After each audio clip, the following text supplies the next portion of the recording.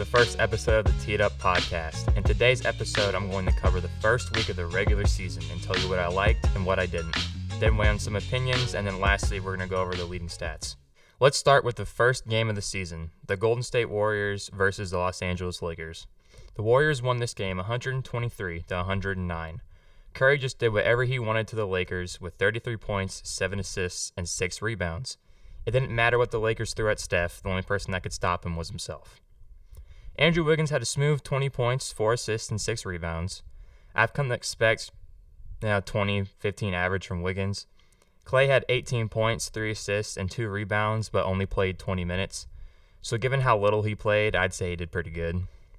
It is slightly concerning to see that the Warriors are still kind of babying Klay, but I'd rather play it safe than sorry, and I'm glad they're doing that.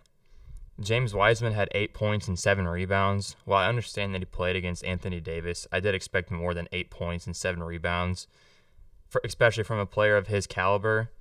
The Warriors really need someone that can go get boards. As we saw in the finals, that was kind of an issue, but they got away with it. I hope that he can pick it up as the season progresses. If he can't, I think the Warriors should look for an actual center. Overall, for the Warriors, I did expect them to wipe the floor with the Lakers, especially given that the Lakers didn't even make it to the playoffs last year. But it was nice to see a little fight from LA. As for the Lakers, LeBron James had 31 points, 14 rebounds, and 8 assists. These are numbers we've come to expect from LeBron, but it still is impressive to see him doing this in year 20. I don't expect more or less from LeBron, as he's pretty consistent in giving most teams at least 30 points when he's healthy. Russell Westbrick had 19 points, 3 assists, and 11 rebounds. I'll get more into him later. Anthony Davis had 27 points, 6 rebounds, 4 steals, and 2 blocks. This was a pretty good game for AD, and as their center-ish figure, I think he needs to rack up some more boards. But we also have to keep in mind Westbrook and LeBron always crash for rebounds. Hopefully AD can stay healthy this season. It's always fun to watch him play. The Lakers were simply outmatched this game, though, as their 77-point contribution from their big three wasn't enough to pull away a win. The Lakers should have made more moves this offseason. What they really need is shot makers on the floor, and the lack of this is killing them. Now, some people can argue that Austin Reeves is that shooter, but he's way too inconsistent and should be playing a lot better given how long he's been playing basketball.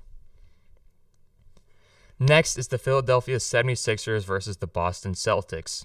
The Celtics beat the Sixers 126-117. Jason Tatum had 35 points, 12 rebounds, and 4 assists.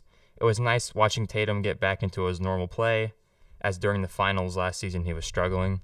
Tatum really got to his bag in the second half where he scored 19 points. Jaylen Brown also had 35 points, but with 3 rebounds, 2 assists, and 2 steals. Brown got active in the beginning of the game with 18 points. Overall, for the Celtics, there's not really much to touch on. Jason Tatum and Jaylen Brown pulled their weight, which usually equates to a win most of the time. As for the Sixers, James Harden had 35 points, 7 assists, and 8 rebounds. We got to see a glimpse of prime Harden last night, and many of the fans are saying Harden is back, but I'm just going to sit back and wait.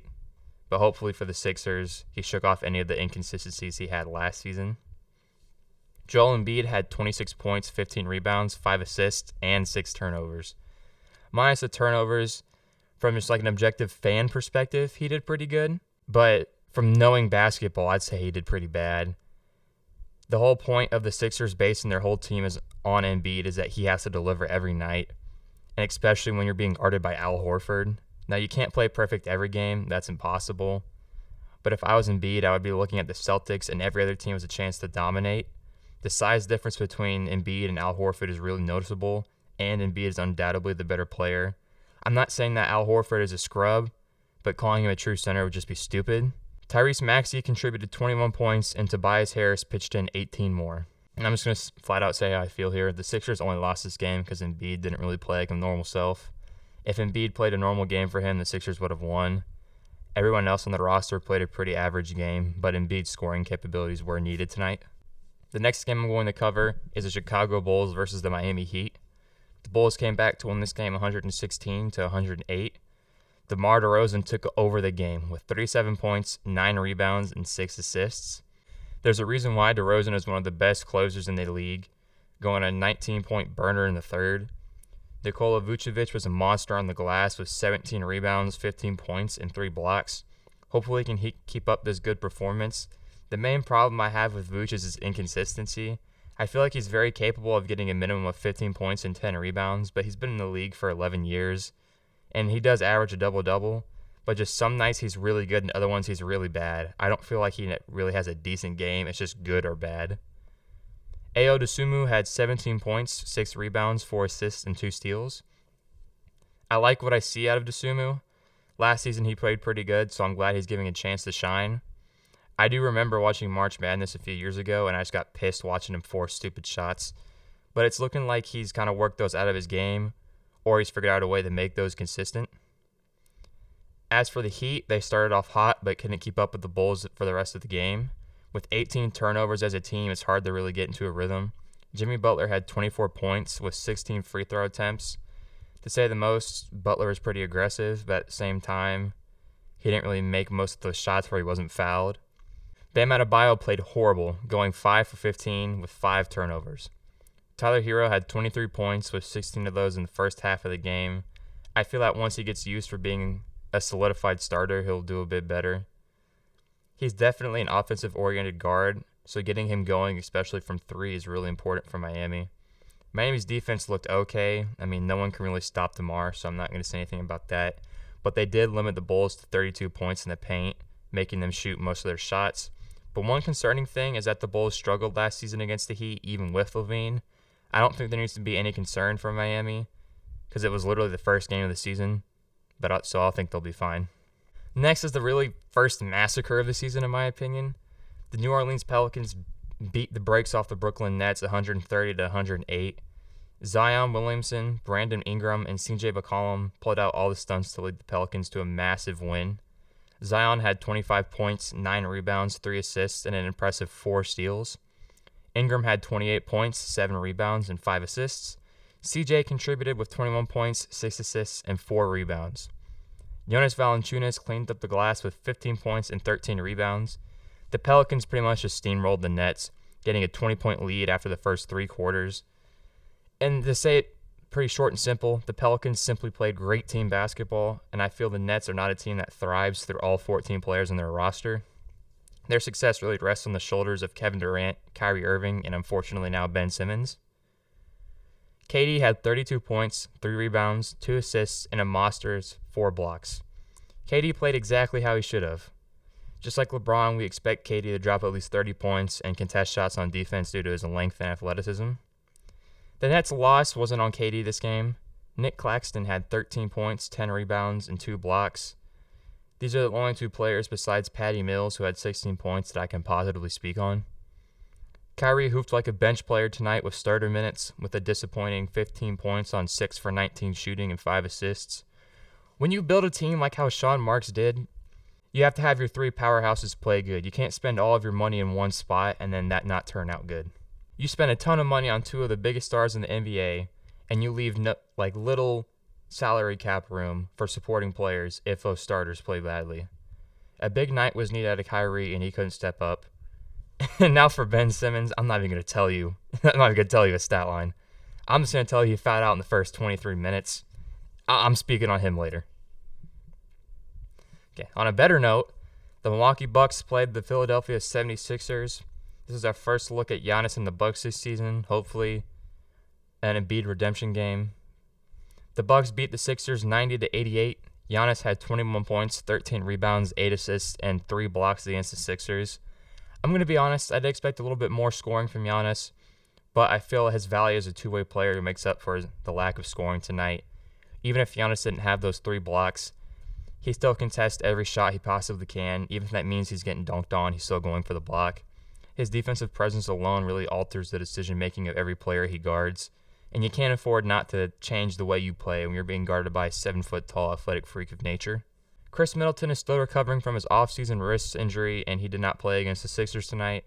I'm sure the Bucks would have won by a landslide with Chris there to help carry the offensive load. Brook Lopez helped out with 17 points, 4 rebounds, and 2 blocks. The Bucks definitely needed more rebounds from Brook, but in the end it didn't really matter. Drew Holiday had 6 points on a horrible 2 for 15 shooting, but he did have 8 assists and 2 steals.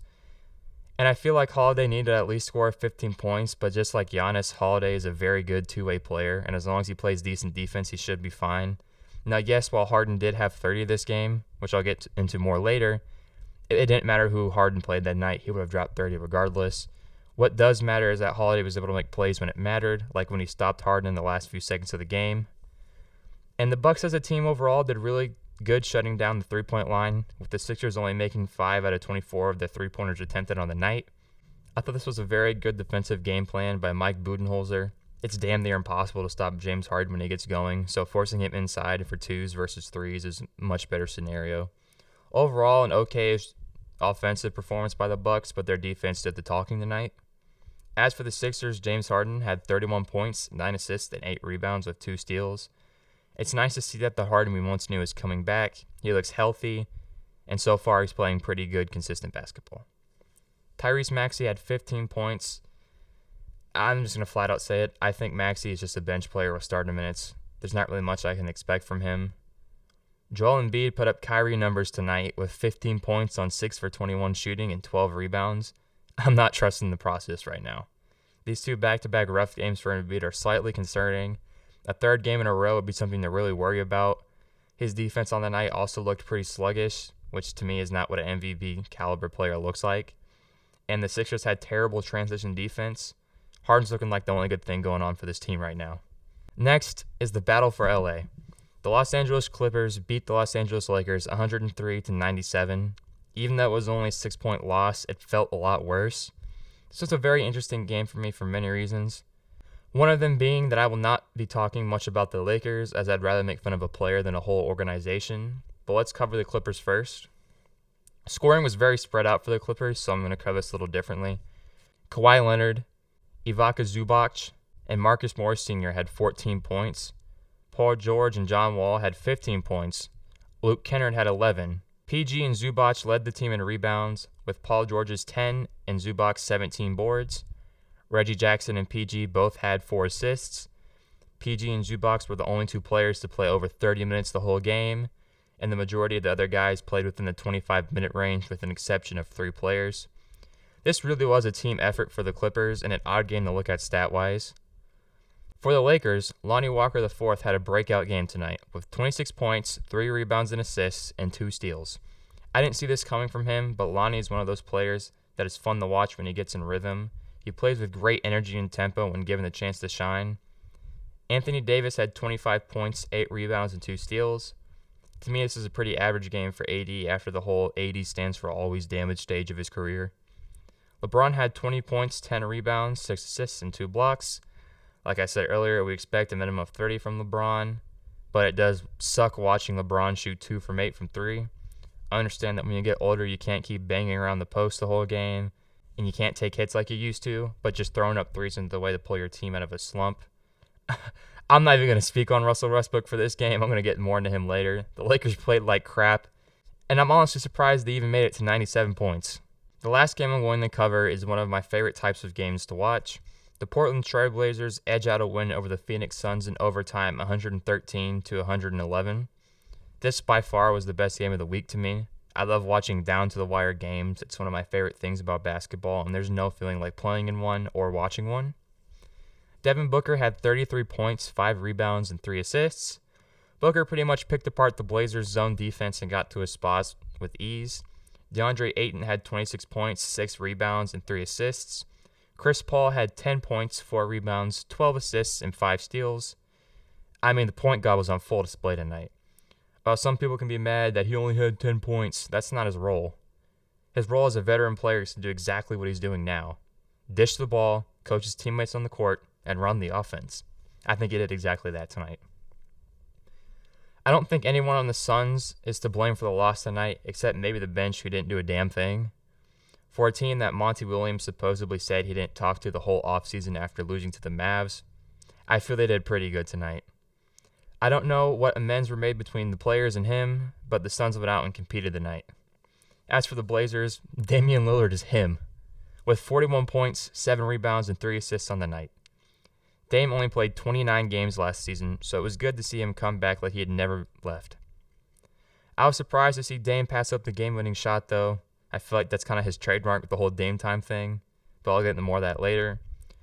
Jusuf Nurkic had 20 points and 17 rebounds. That's a pretty good contribution for a starting center. It's not a superstar. Anthony Simmons had 16 points, with the last 2 coming from his game-winning baby hook in overtime. The Blazers fought pretty hard against the Suns, getting their first lead in just the fourth quarter, and they took it all in overtime. Next up after the short break is How It Is, a segment where I tell you exactly how I feel.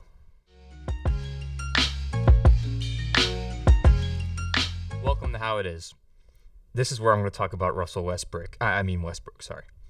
We're going to start with a clip from his interview, and we're just going to go from there. How about you personally? How would you assess your game tonight? Solid.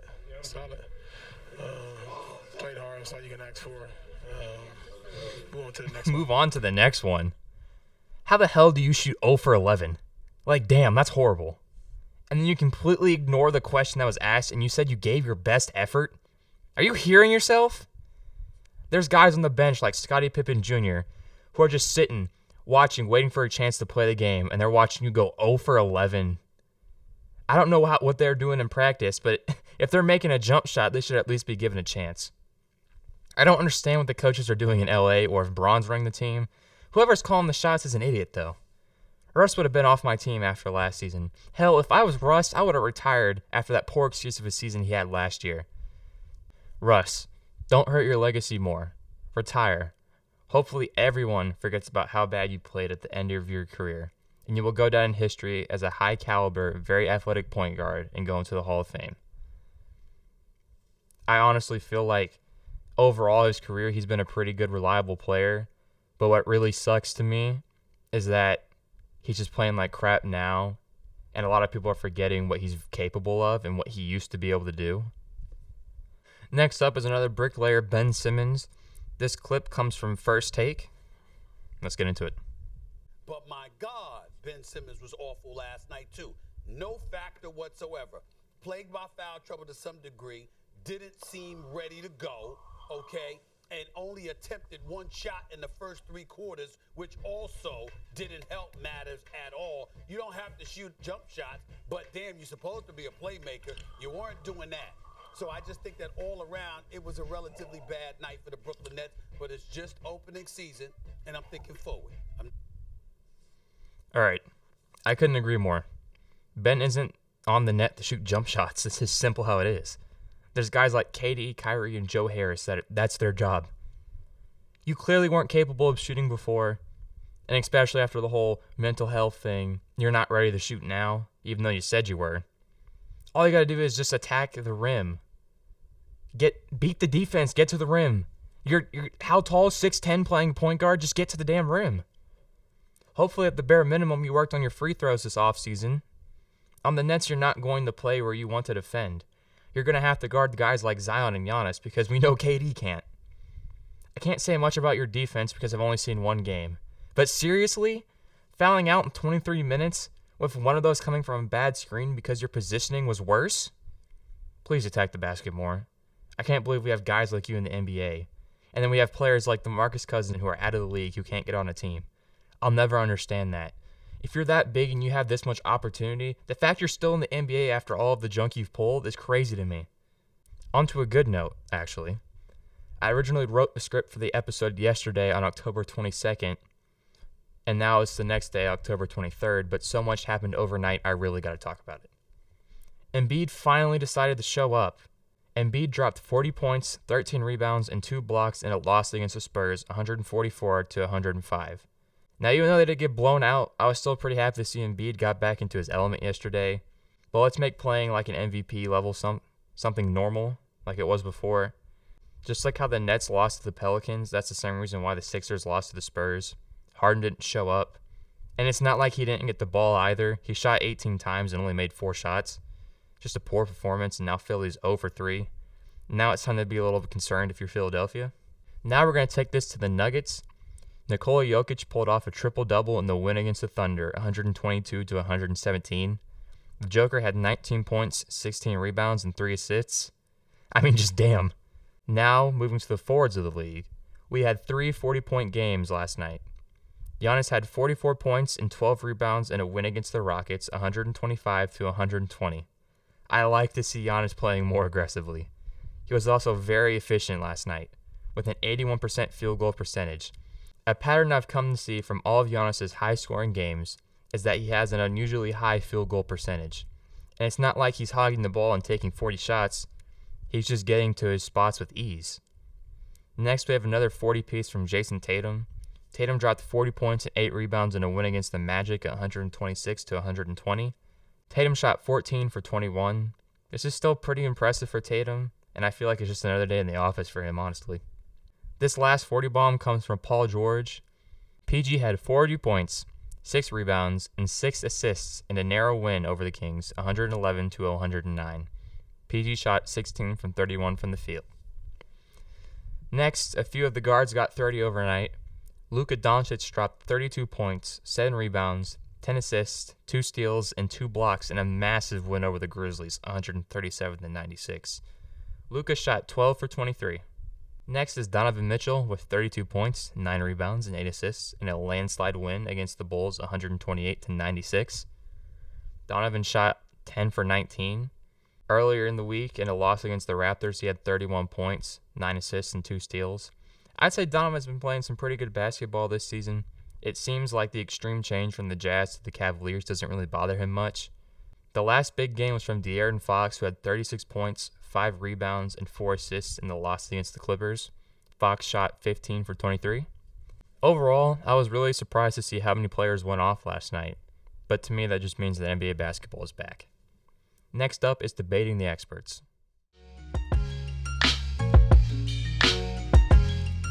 Welcome to Debating the Experts, where I do exactly what you think it is. Today's clip comes from the NBA Today show. They're my pick to win the title. But there's still something that you believe is at stake for them?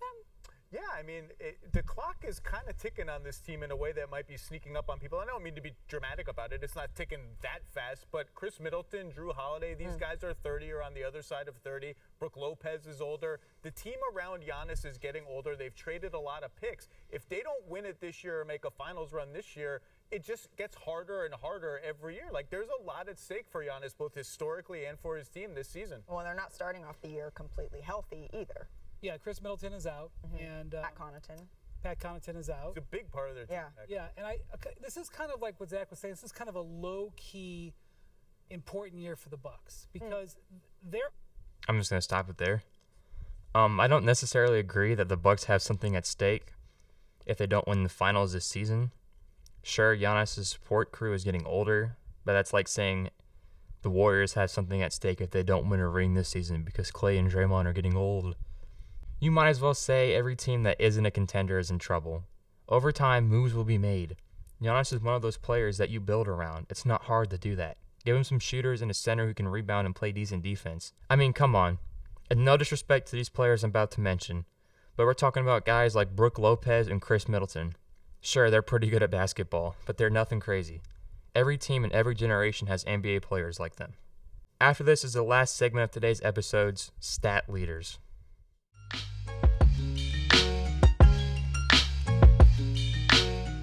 Welcome to Stats Leaders. If you don't know what this segment could be about, there's a Coco Melon podcast just for you, actually. Just kidding. Ja Morant leads the pack for the highest points per game with 41.5 points averaged. Rudy Gobert averages the most rebounds per game with 19.5 rebounds. Trae Young averages the most assists per game with 13 assists. Ivica Zubac averages the most blocks per game with 5 blocks. Lastly, DeJounte Murray averages the most steals per game with 4.5 steals. Some of the players on this list have only played one game, so don't expect the same names every week. Unless it's Ja Morant, he's just different. And that wraps it up for episode 1 of the Teed Up Podcast. If you enjoyed this episode and want to hear more episodes like this, please consider leaving a like, comment, and subscribing if you're on YouTube. If you're on Spotify or any other streaming service, please download my episode to your streaming app. It doesn't download it to your phone, just download it to the app so that you can access it when you're offline or have no internet. These are the best ways to support me and let me gauge how I'm doing. As always, this is your host Carter, and thank you for listening to the Teed Up Podcast.